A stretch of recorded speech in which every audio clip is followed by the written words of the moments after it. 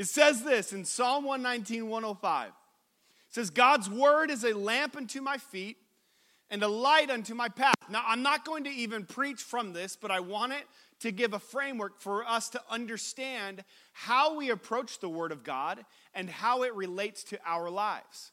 Because if we think that the Word of God is a book written to us just so that we can read it and have all of the boundaries and rules that we have to follow or else, then we miss it.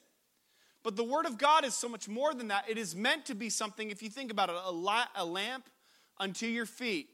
Light in those days was a commodity. Wasn't always easy to come by in the dark. If you didn't have fuel, it was much harder to be able to have sustained light. It wasn't a flashlight. You didn't have a light on your phone. There was nothing like that. So light, what it says, the Word of God is a lamp unto your feet, meaning it exposes where you're at, helps you to discern where you're at. How many of you have ever been confused in your life? You had a confusing season, something difficult to walk through. What he's saying, what the psalmist is saying here, is that the Word of God helps expose what is dark in you so you can see where you're at. But it also gives you a light for where you're going. The unique thing about the Word of God is that it is able to tell you where you're at and help you to know where you're going. If you're not careful, if you and I are not careful, we will miss the opportunity to allow God's Word to shape our lives, to help us to understand what we need, and help us to understand where we need to go. Does it make sense? So your relationships, your sexuality, how much more important is it that we would understand that the Word of God helps us to discern where it's at and discern where it needs to go? I hope you're with me tonight. Actually, why don't you do this? Stand up. Stand up. Stand up. Stand up. I know it's warm outside, middle of the summer, midsummer blues. Okay? I want you to turn and face someone next to you. Turn and face someone next to you. Now I want you to put your fingers on their temple, just right here, and just kind of massage it a little bit. Wake them up. Wake them up a little bit.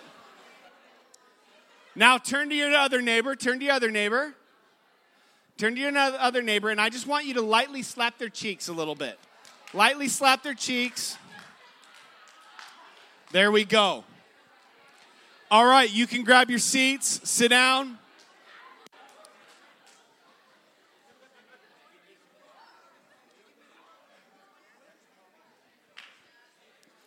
So, now that you're awake, Psalm 119, 105, thy word is a lamp unto my feet and a light unto my path. I want to read one other scripture in 1 Thessalonians. I want you to follow along with me. It'll be on the screen if you don't have it. It's 1 Thessalonians chapter 4. We'll read in verse 1. It says, as for other matters, the Apostle Paul has been writing to the church at Thessalonica. He's been addressing all sorts of different things, and the church in these days was a cultural, it was a very difficult culture to be a Christian in. And so Paul is writing to these people to encourage and to challenge them and to spur them on to keep going, to not quit, to not give up. And he says, brothers and sisters, we instructed you how to live in order to please God, as in fact you're already living. Now, we ask you and urge you in the Lord Jesus Christ to do this more and more. In other words, don't quit. Keep doing it. For you know what instructions we gave you by the authority of Jesus. It is God's will that you should be sanctified, that you should avoid sexual immorality, that each of you should learn to control your own body in a way that is holy and honorable, not in passionate lust like the pagans. Other translations say the Gentiles who do not know God. That's an interesting thing. You should be sanctified, avoid sexual immorality, learn to control your body in a way that's holy, different. Holy means different. Different than the people who don't know God. AKA, the way we live is not the same as the way that they live. Are you better than them? No. Are you any different? No, you all need God. They need God. We all need God. But we live differently because we have a different vision. I hope you know that. You are not called to look, act, talk, and sound the same as everybody else. If you do, then you don't know God. He says, not in passionate lust, like the pagans who do not know God. And in this matter, no one should wrong or take advantage of a brother or sister. What he's saying is it's just as important how you live as how you treat others. The Lord will punish all those who commit such sins, as we told you and warned you before. For God did not call us to be impure, but to live a holy life. Therefore, anyone who rejects this instruction does not reject a human being, but rejects God, the very one who gives us his Holy Spirit.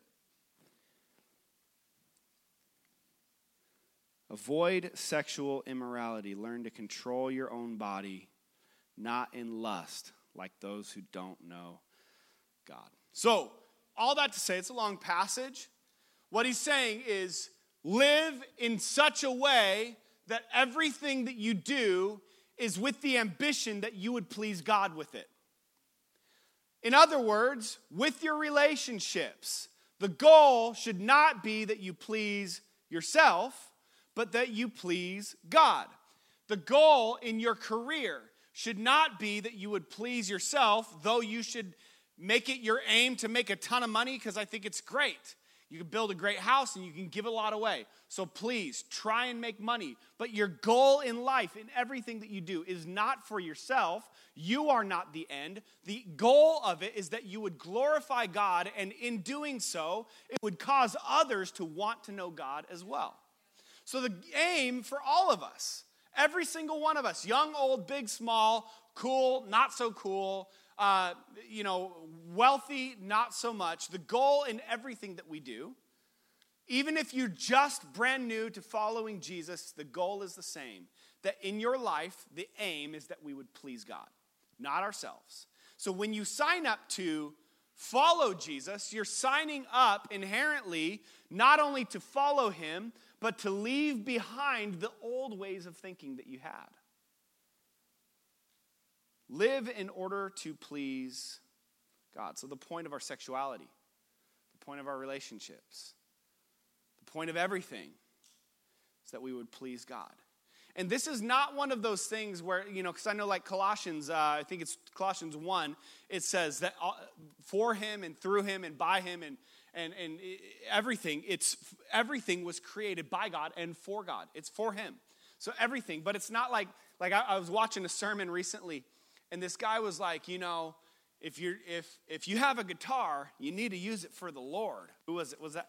I think I was watching with Jake, and we're like, and it's that's such a cliche, surface level thing. I'm not trying to say if you drink a bottle of water, are you doing it to please God or please yourself? Well, to be honest, I don't really care if God thinks I'm thirsty, because I am, and I if I could open the bottle, oh my goodness. I just want some water, and I'm going to please myself with this. Okay. Moving on. The goal is not that we would have this immature view of how we relate to God. The goal would be that we'd be the kind of people who, when we survey our life, when I survey my relationships and my friendships, my marriage, my kids, that it's important that the whole aim is not that I would build these walls for myself and this empire that says, look at me. The goal would be that God would see it and God would be pleased. And when God sees you, God wants to be able to smile at how you're living. Now, when God sees you, if you believe in Jesus, then he sees his son when he looks at you.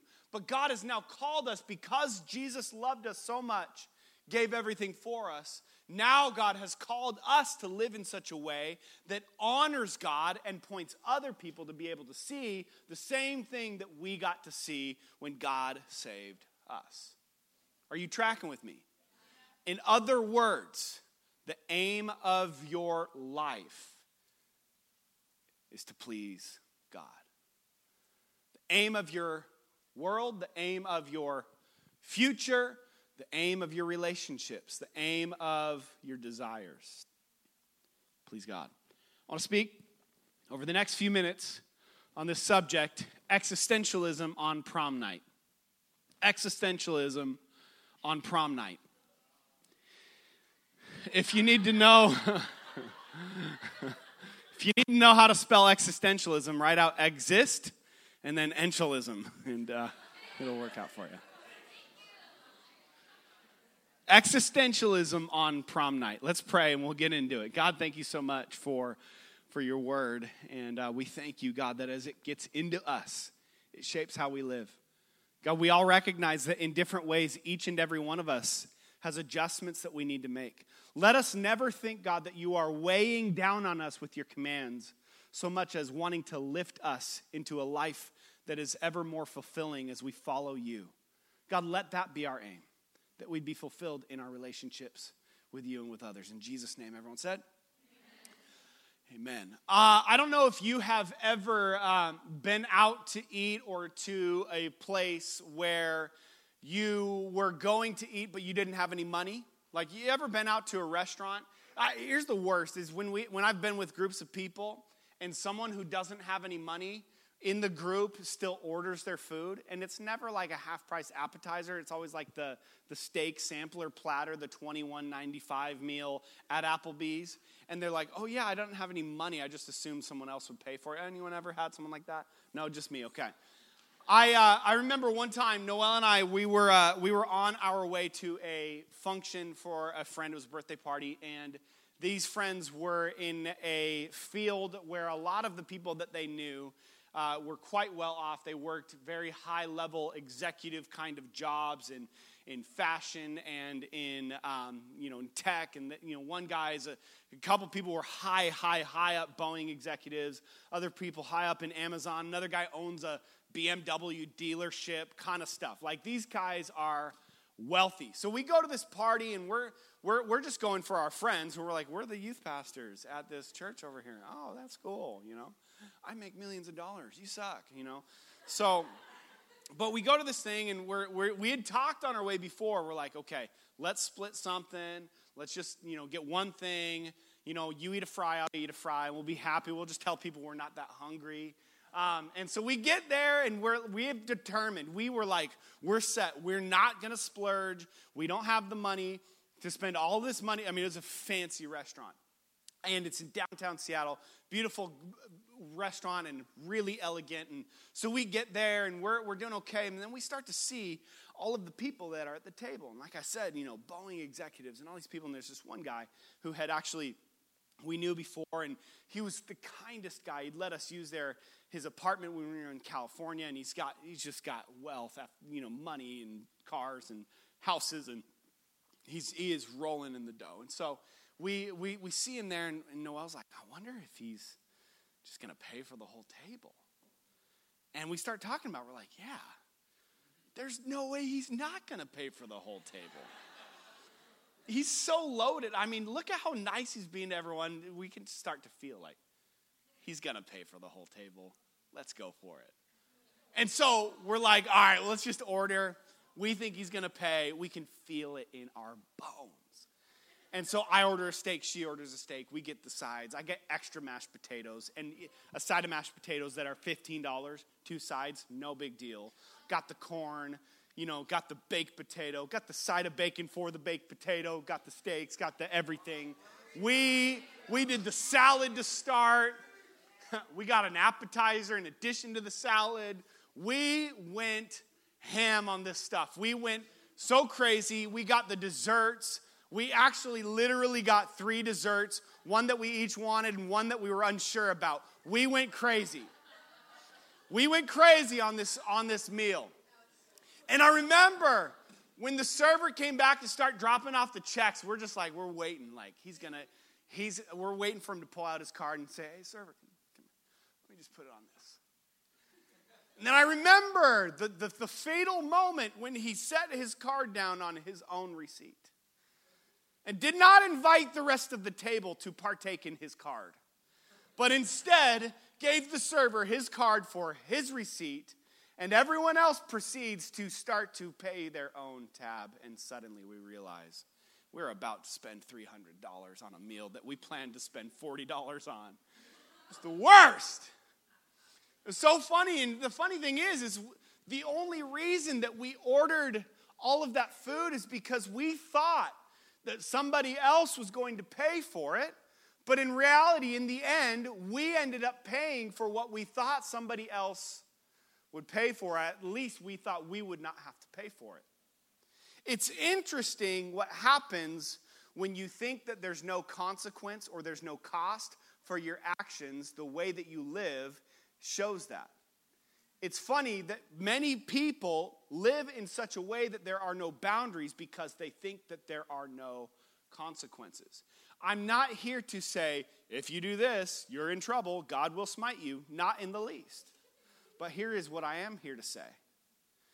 Is that the reason that God created us, and even before sin set up boundaries, is because there is a way that life was meant to be experienced. And if we get outside of the boundaries of how it was meant to be experienced, we start experiencing something outside, worse than, less than, outside of God's design for it. And so what happened to us in this restaurant, we thought that we weren't going to have to reap what we sowed by ordering this food, but in the end, we still ended up having to pay quadruple what we ever anticipated paying. This is what happens in our lives, is sometimes we want the benefit of boundaries, but we want to be able to live as if there are none.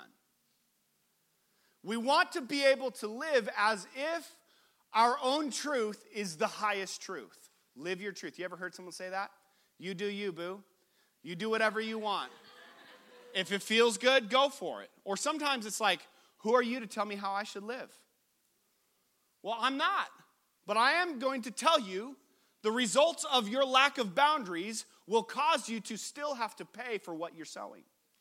And it's not a punishment so much as it's a principle. That if you plant seeds, friends, unless it's in my grass under my tree where the water the rain doesn't hit it and the grass does not grow. But beyond there, if you plant seeds, they will reap something. And if you plant seeds of a lifestyle that is outside of what God's plan was, no, God is not mad at you. But yes, you will begin to see the fruit of the seeds you planted.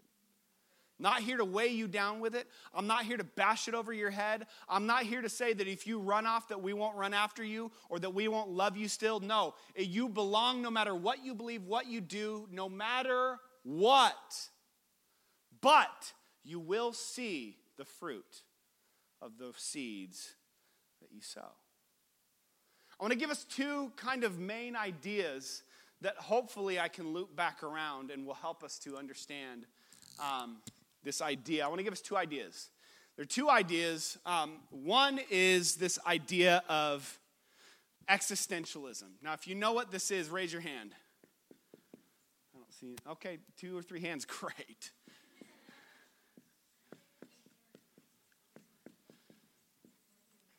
And the other idea is sexual ethic.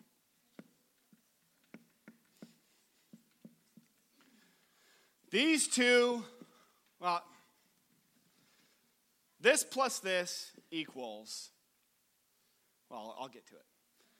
So existentialism, and if you're taking notes, I want you to write this down. Existentialism is a form of atheism. In its truest sense, you could say, if there was a really, really simple way to identify existentialism, it would be living as if there's no God. Living as if there's no God. If you want the official definition, it's when a person, unbound by any restrictions, determines their own development and direction through acts of their own will. I'll say it again. I'm not going to write that down. I can't write fast enough. When a person, unbound by any restriction, meaning unrestricted, unrestrained. There's no chains, there's nothing, there's no boundaries, nothing stopping a person. When a person is unrestricted, they determine their own development and direction by their own will. See, Paul is writing in the context of these days, the cultural norms. The culture was often led by people who didn't know God. So the cultural norm was sexual immorality. The cultural norm was sleeping with someone who wasn't your spouse. The cultural norm was, if you like it, feel it. Go for it. Do it. Do whatever you want. If it feels good, it's natural. God put that in you. So why not just go for it? That was the cultural norm.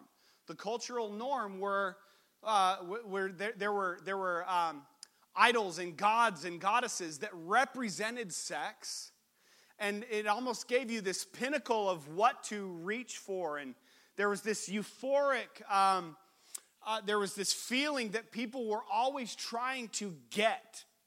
And so sexuality was a means to get to this utmost level. Like it was, I want to reach this euphoria. I want to reach this feeling. It would be amazing. And so people did whatever they wanted to try and reach that euphoric feeling. So sexuality was this unbound, crazy thing. So Paul was not writing to a bunch of people who easily agreed with him. He was actually writing to people who had decided to follow Jesus within a culture that was opposite of how Jesus was, saying, if you want to survive as a Christian, even though you're in this culture, you're going to have to live a different way than this culture says is right. I hope it sounds familiar, because you live in a culture that says one thing, and I know that the media and people and your Snapchat friends or whatever, I'm old, I know that they make compelling arguments for what should be right. And I know that they poke fun at and say that those are old ways. The Bible is an old book. It talks about old things. That was then, this is now. But friends, the Word of God does not change. God created us with purpose and intent from the beginning of time. And though our culture changes, and though the language changes, and though the avenue and the vessel changes, and style changes, and all sorts of things change, the Word of God does not change. And the standard of God does not change.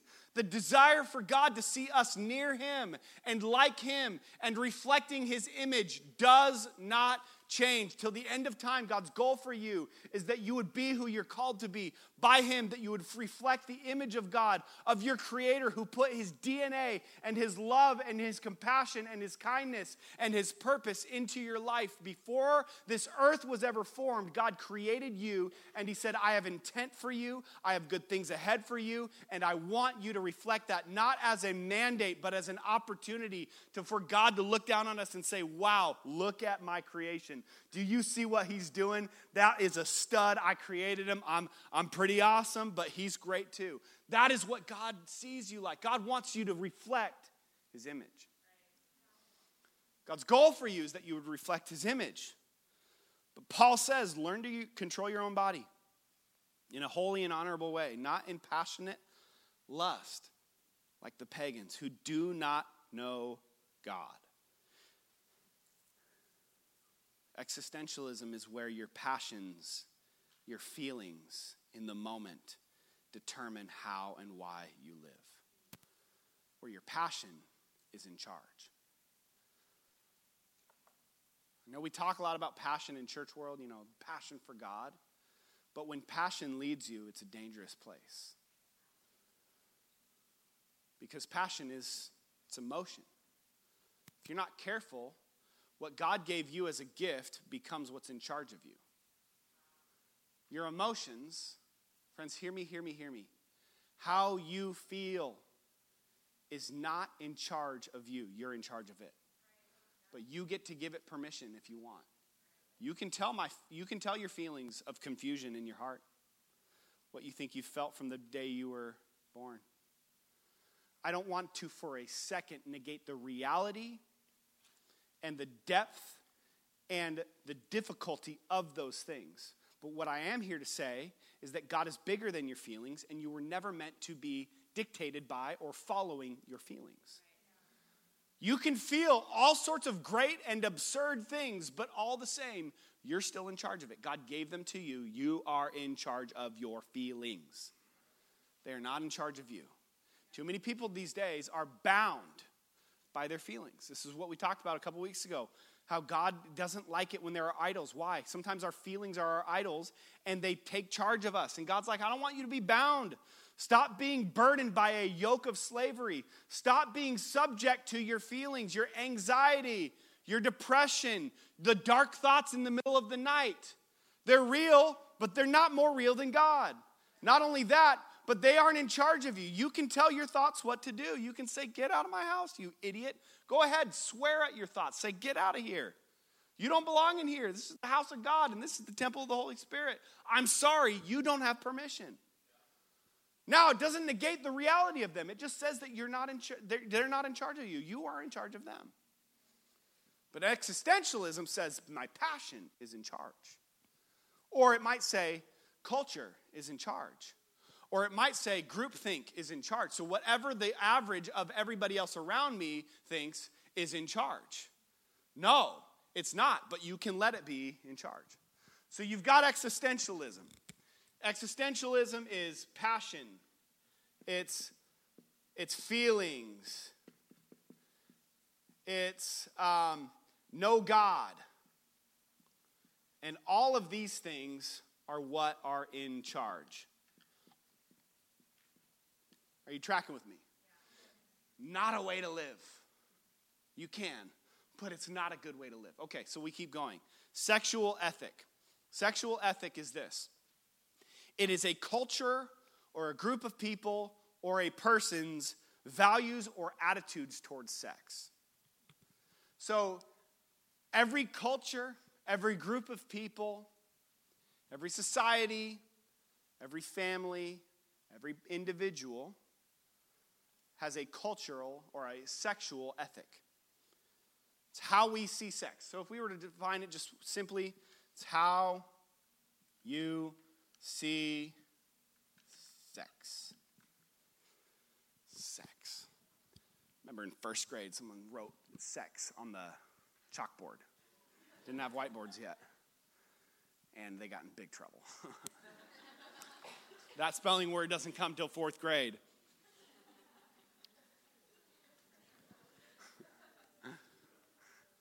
I remember everyone's like, did you see what she wrote on the chalkboard? What's that mean? I don't know. My parents talk about it sometimes. It's a bad word. And everyone's like, oh, now I'm having all these memories flood back. That's okay. That's how I was made. Let me get some feedback here. What does our culture say about sex? How does our culture feel about sex? Want to just shout out some words. What's that? Depends on, sure, but give me, okay, think within your school, within social media, what is the internet, what is the common average of what people think about sex? What? Okay, stay safe. That is the worst.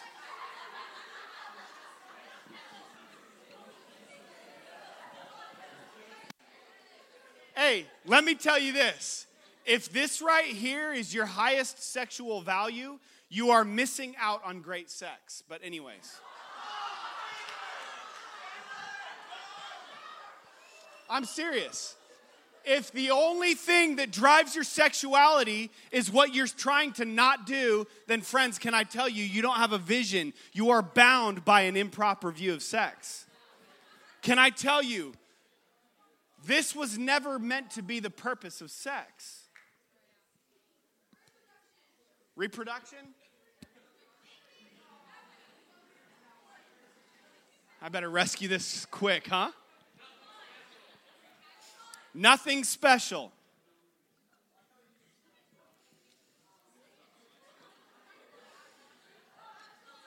Nothing special. What else?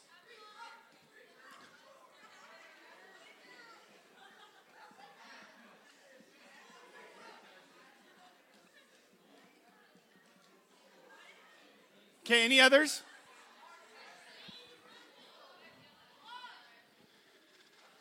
Okay, love. Lust. Okay, no big deal. Okay, that's good.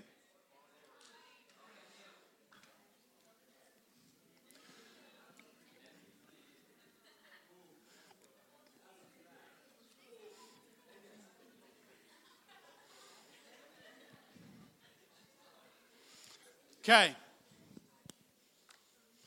So we've got a sexual ethic that our culture says, stay safe.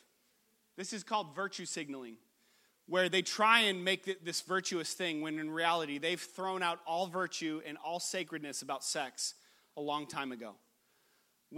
Anyways, stay safe. It's about reproduction, absolutely. It's more, but that's a great part. I have 2 childs I created. Well, I co-created. Anyways, lust, nothing special, no big deal. A simple transaction between 2 people. It's just sex. To each their own. If we're not careful, here's what we'll do. And I don't know if you've ever known Christians like this. Maybe you've been a Christian like this. And if you have, let's start fresh, okay? But if we're not careful, we will say that we believe in God, but when we do this, what we're really saying is this. There is no God, because if there was God, who God is would shape my character and how I see everything. Friends, you cannot halfway follow Jesus. You can't. You literally,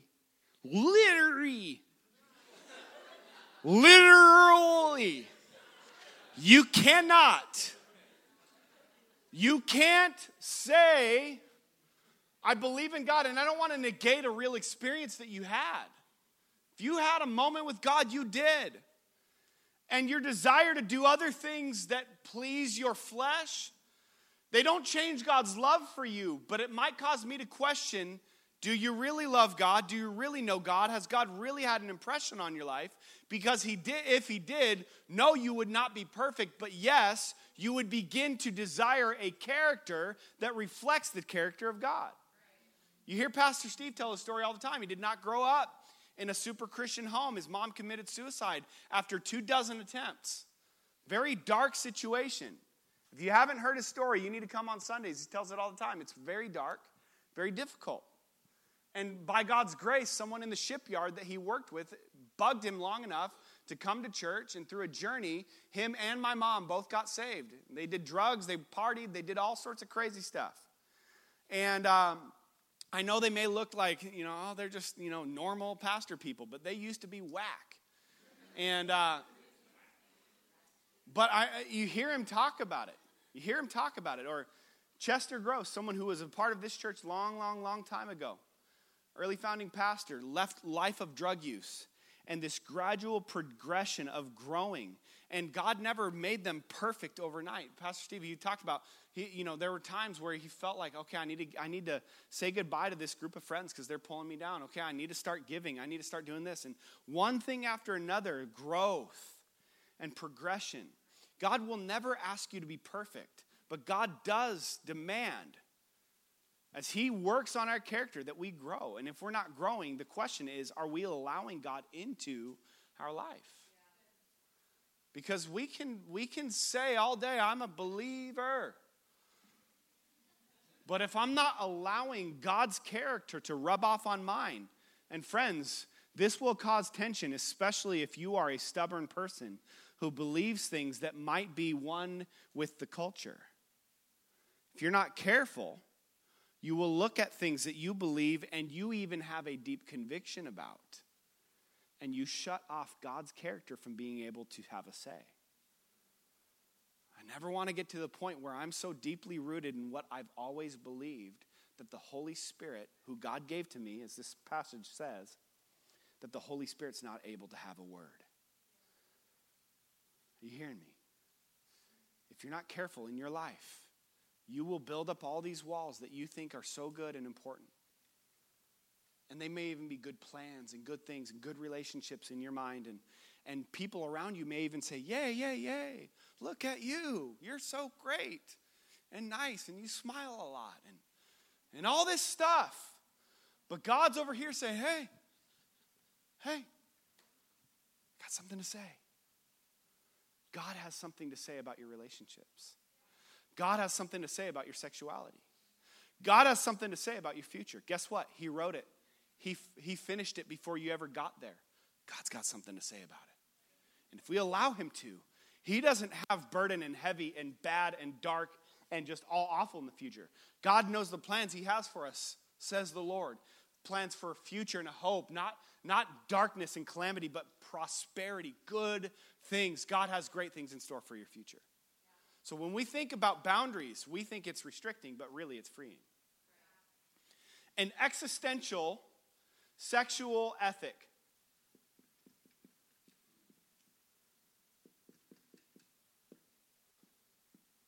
All right, sex ethic. An existential sexual ethic is this, and I want you to write this down. It's an unrestricted, anything goes view of sex where one's own desires or cultural norms are in charge. I'll say it again. An existential sexual ethic is an unrestricted, anything goes view of sex. An unrestricted, no boundaries, no limits, anything goes view of sex. Where your own desires or the cultural norms around you are in charge. This is our culture in a nutshell. So that's what I leave you with. Go out and hate the world, okay? Just kidding. I don't want you to think for a second that I hate this culture. No, I like my jean jacket. I like my Instagram. I posted a question today, and I thought no one was responding, but I didn't know you had to, swipe up on it. No one asked me any good questions, though. I enjoyed it, though. It brought me moments of joy. I enjoy Instagram. I know Josiah doesn't. He's Australian. But love you, Josiah. I like it. I like my car. I like fashion, sort of. I enjoy things that our culture has. But my culture does not dictate how I see the world. Doesn't dictate how I see others. It doesn't dictate how I see politics. That's a scary one. God and his word is what dictates how I see. And if you are a Christian, you don't get the option of defining culture or defining your future or defining your worldview or defining sexuality. Guess what? God already did it when he created it. And when he created you, he said, I've got a plan. But when sin entered the world, guess what? It made this whole thing real messy, which is why we need the Word of God to define how we see our lives, how we see our future, how we see sexuality, how we see our relationships, as comforting and fun as they are. Doesn't matter. What matters is, am I living to please God?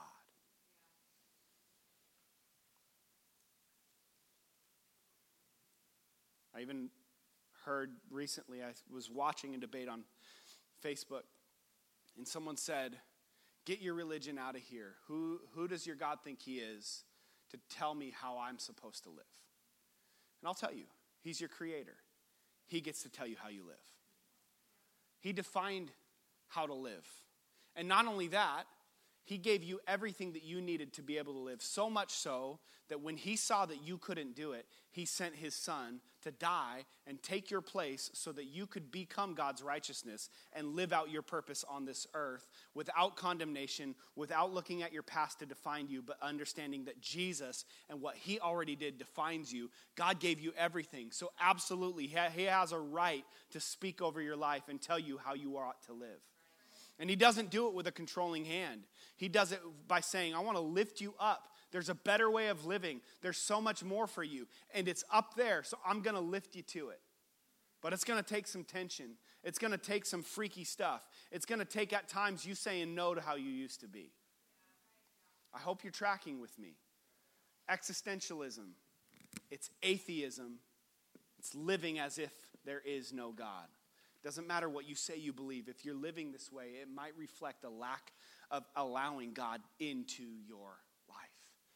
And friends, it's no way to live. If we're not careful, we find ourselves, where does prom night have to do with this? It really doesn't.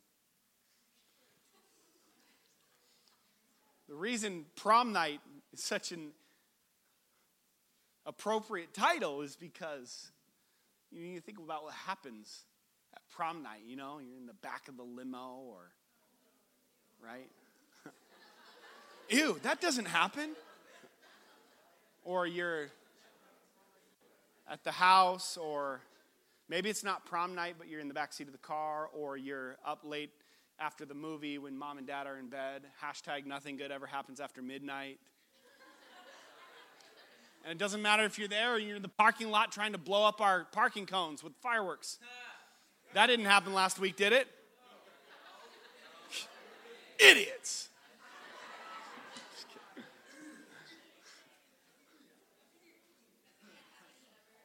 But here's what happens, friends. And I'm going to end in just a few minutes. Here's what happens, is we find ourselves in a moment, okay? Track with me.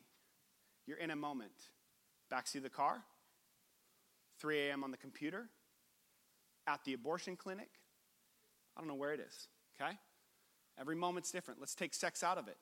You find yourself in a moment where you're invited to do something that you know deep down God has not called you to do. You're invited to go to a place where everybody there, you know what's going to happen there, and you feel this conflict because you want to fit in, or you want to do what feels good, but you want to do what's right. And if you don't have an ethic that drives how you live in those moments, what's going to win out? It's whatever your flesh wants. So if you want sex, you'll find it. If you want euphoria, you'll drink enough until you find it. If you want the feelings, you'll go and find them. Because what drives you is your feelings. But when you have an ethic that is shaped by the Word of God, where your life is not to please yourself, but it's to please God, then in those moments, there's no option. It's not a decision. You already decided the moment you said, Jesus, I'll follow you with everything I've got. From this day forward, I'm deciding not to go that way anymore. I'm going this way. So I don't give a rat's butt if I have to say no to all these friends. I don't care if I got to break up with the dude because he's trash anyways and he's manipulative. I don't care if I have to block all these people. I don't care if I got to delete my social media apps, because what drives me is not the acceptance of people, but what drives my life is an ethic that is framed by the Word of God, because I'm not living for right now. I'm living for eternity, and I don't have time to waste when people are coming to me needing what I've got, saying, I'm going to compromise. I'm going to live this way, but say that I believe in God. No, you don't. Because if you did, it would shape how you live. God has not called us to live this way. God has called us to set people free that live this way. Because this is not freedom, friends. This is bondage. This is chains. This is darkness. You and I have all known somebody, maybe sitting next to you, maybe it is you, who you know the results of this. Met with someone this week, who I've known for many years. This very week. Real story.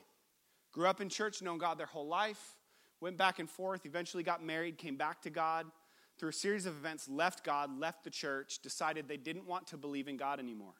Which, by the way, through it all, the constant communication from us, those of us that knew this person, was always, man, we love you. Let's go get food.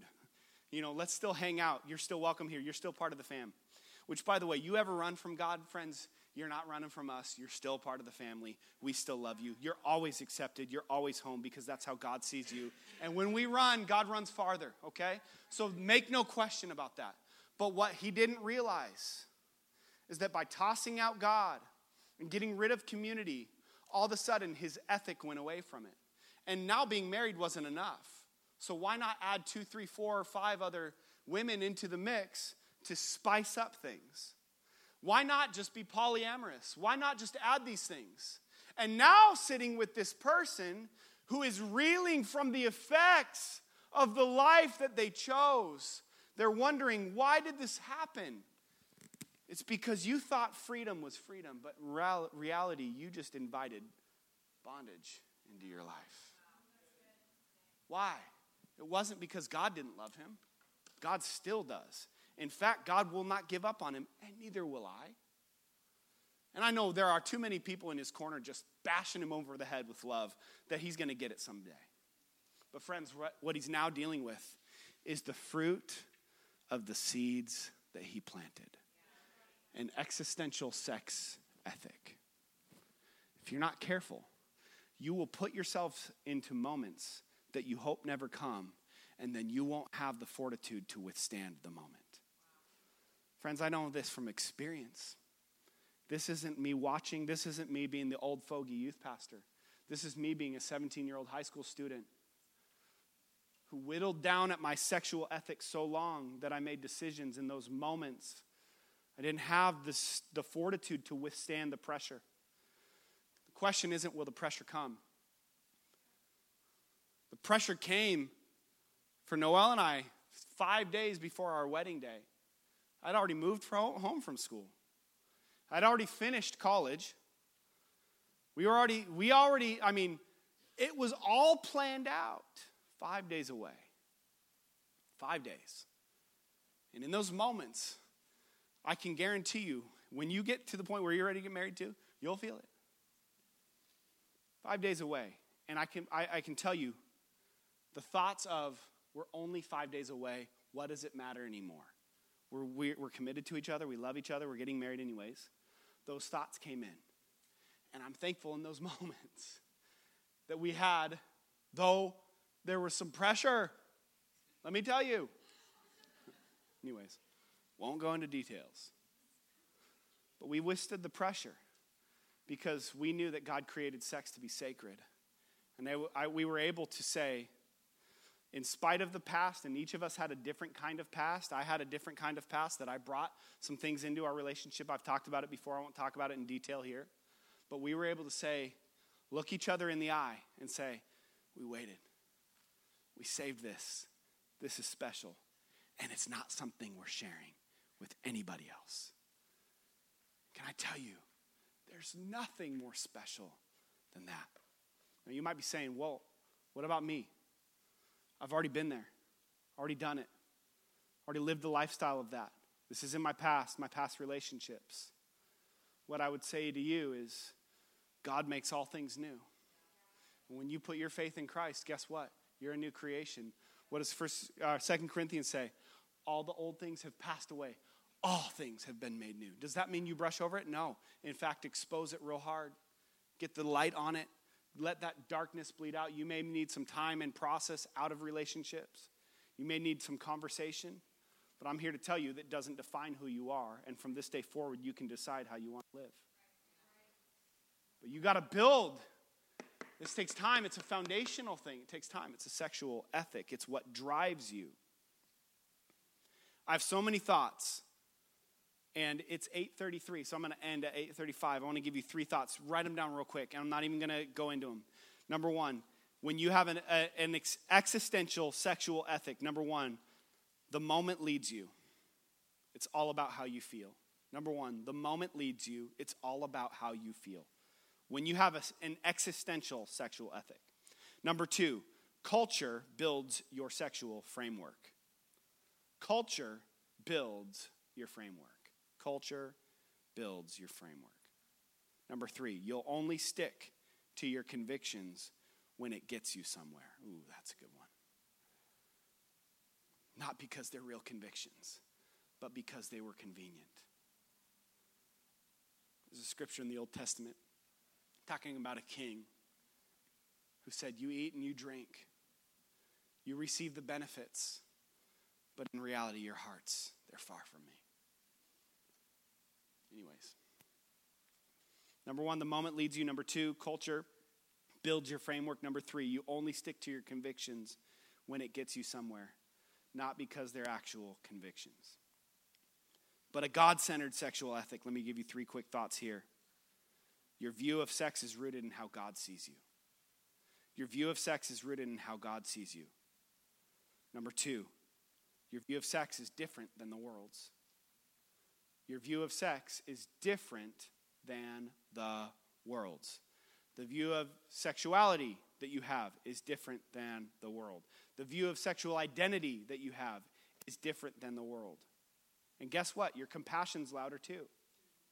Your love is louder too. Your acceptance is louder too. Your willingness to go into places nobody else will go because they judge is louder too.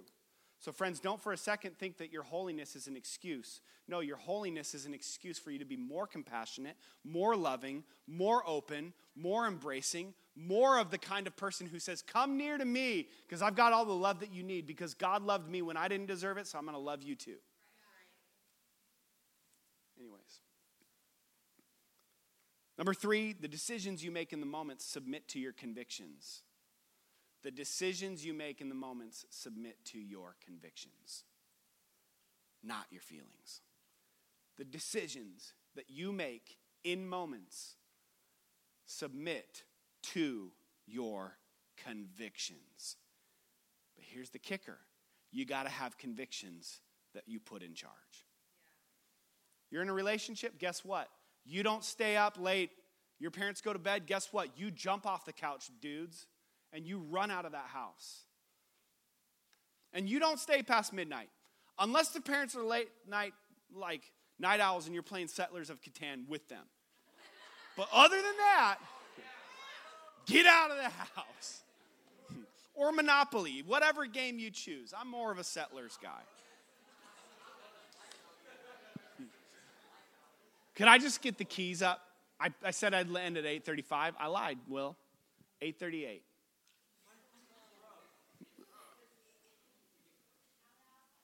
But hey, friends, here's the practical. Relationships, sexuality, your own personal stuff. Young men, this is a struggle. I struggled at age 13, 14, 15, 16, 17, 18, 19, and so on and so forth. What has to change is you have to identify what you need to grow in.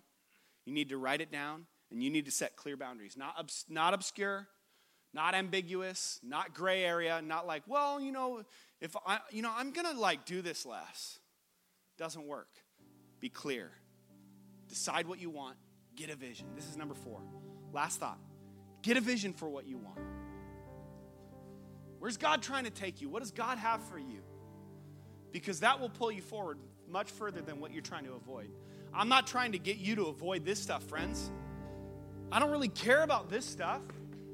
What I want you to do is live out your life in a way that is so fulfilling that you are a magnetic person to everybody around you.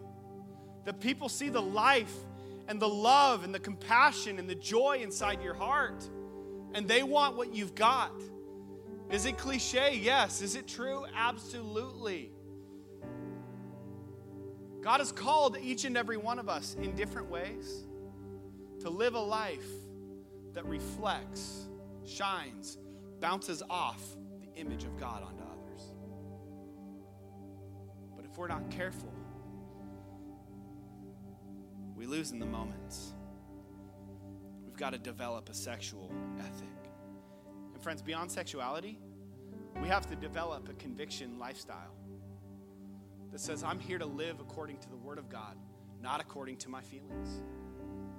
Some of you need to do some listen. You need to do real business with God and decide, Who do I want to follow? Who do I want to be? I believe camp's going to be a huge catalyst for this. Camp is going to be huge for some of you guys. But you got to allow God to define, not you, not your culture, and sometimes not your teachers, sometimes not the media, sometimes not social media, sometimes not the negative words other people have spoken over you. Nothing defines who you are. God's word does. And he says you're fearfully and wonderfully made. He said he predestined works for you, good works, good things ahead for you. He's got prosperity.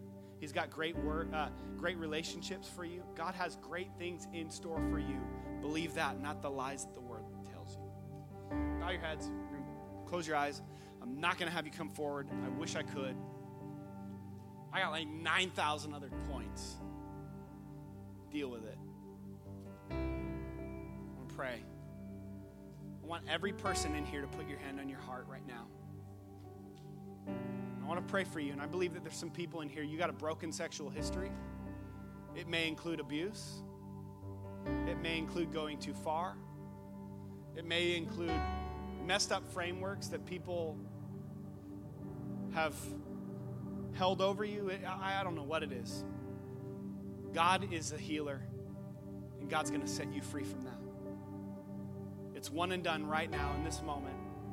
It will be a process, but God right now is healing. God is setting you free from mindsets, beliefs about yourself, beliefs about your future, beliefs about your future spouse, beliefs about your future kids, beliefs about your own heart, beliefs about your own identity, things people have spoken over you. I'm claiming even now in Jesus' name, those things are broken. They have no longer any hold over your life. You'll be married. You're going to have an amazing marriage. You're going to be a life-giving partner. You're going to be the most encouraging person. Yeah, your dad was angry, but you won't be. You're going to be encouraging and uplifting. You're going to be a joy for your spouse. Your kids are going to love you. Be so thankful for you.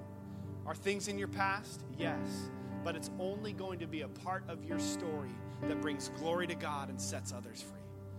Speaking these things prophetically over some of you. You've held things over your life for so long, but they don't belong there because God set you free from it. And he who the Son sets free is free indeed. God no longer wants you bound. God wants you set free.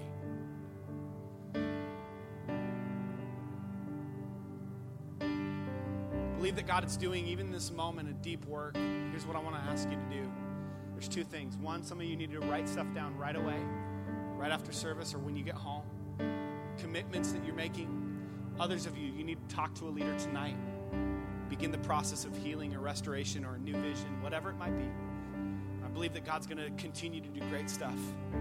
God, thank you so much that you're setting us free. God, you're giving us a new framework and a new foundation to live by. In Jesus' name, everyone said, amen. Hey, would you stand up with me? Stand up. If you want these points, I won't give them to you, but they're going to be on the podcast. So go subscribe, okay? We'll have that posted tonight.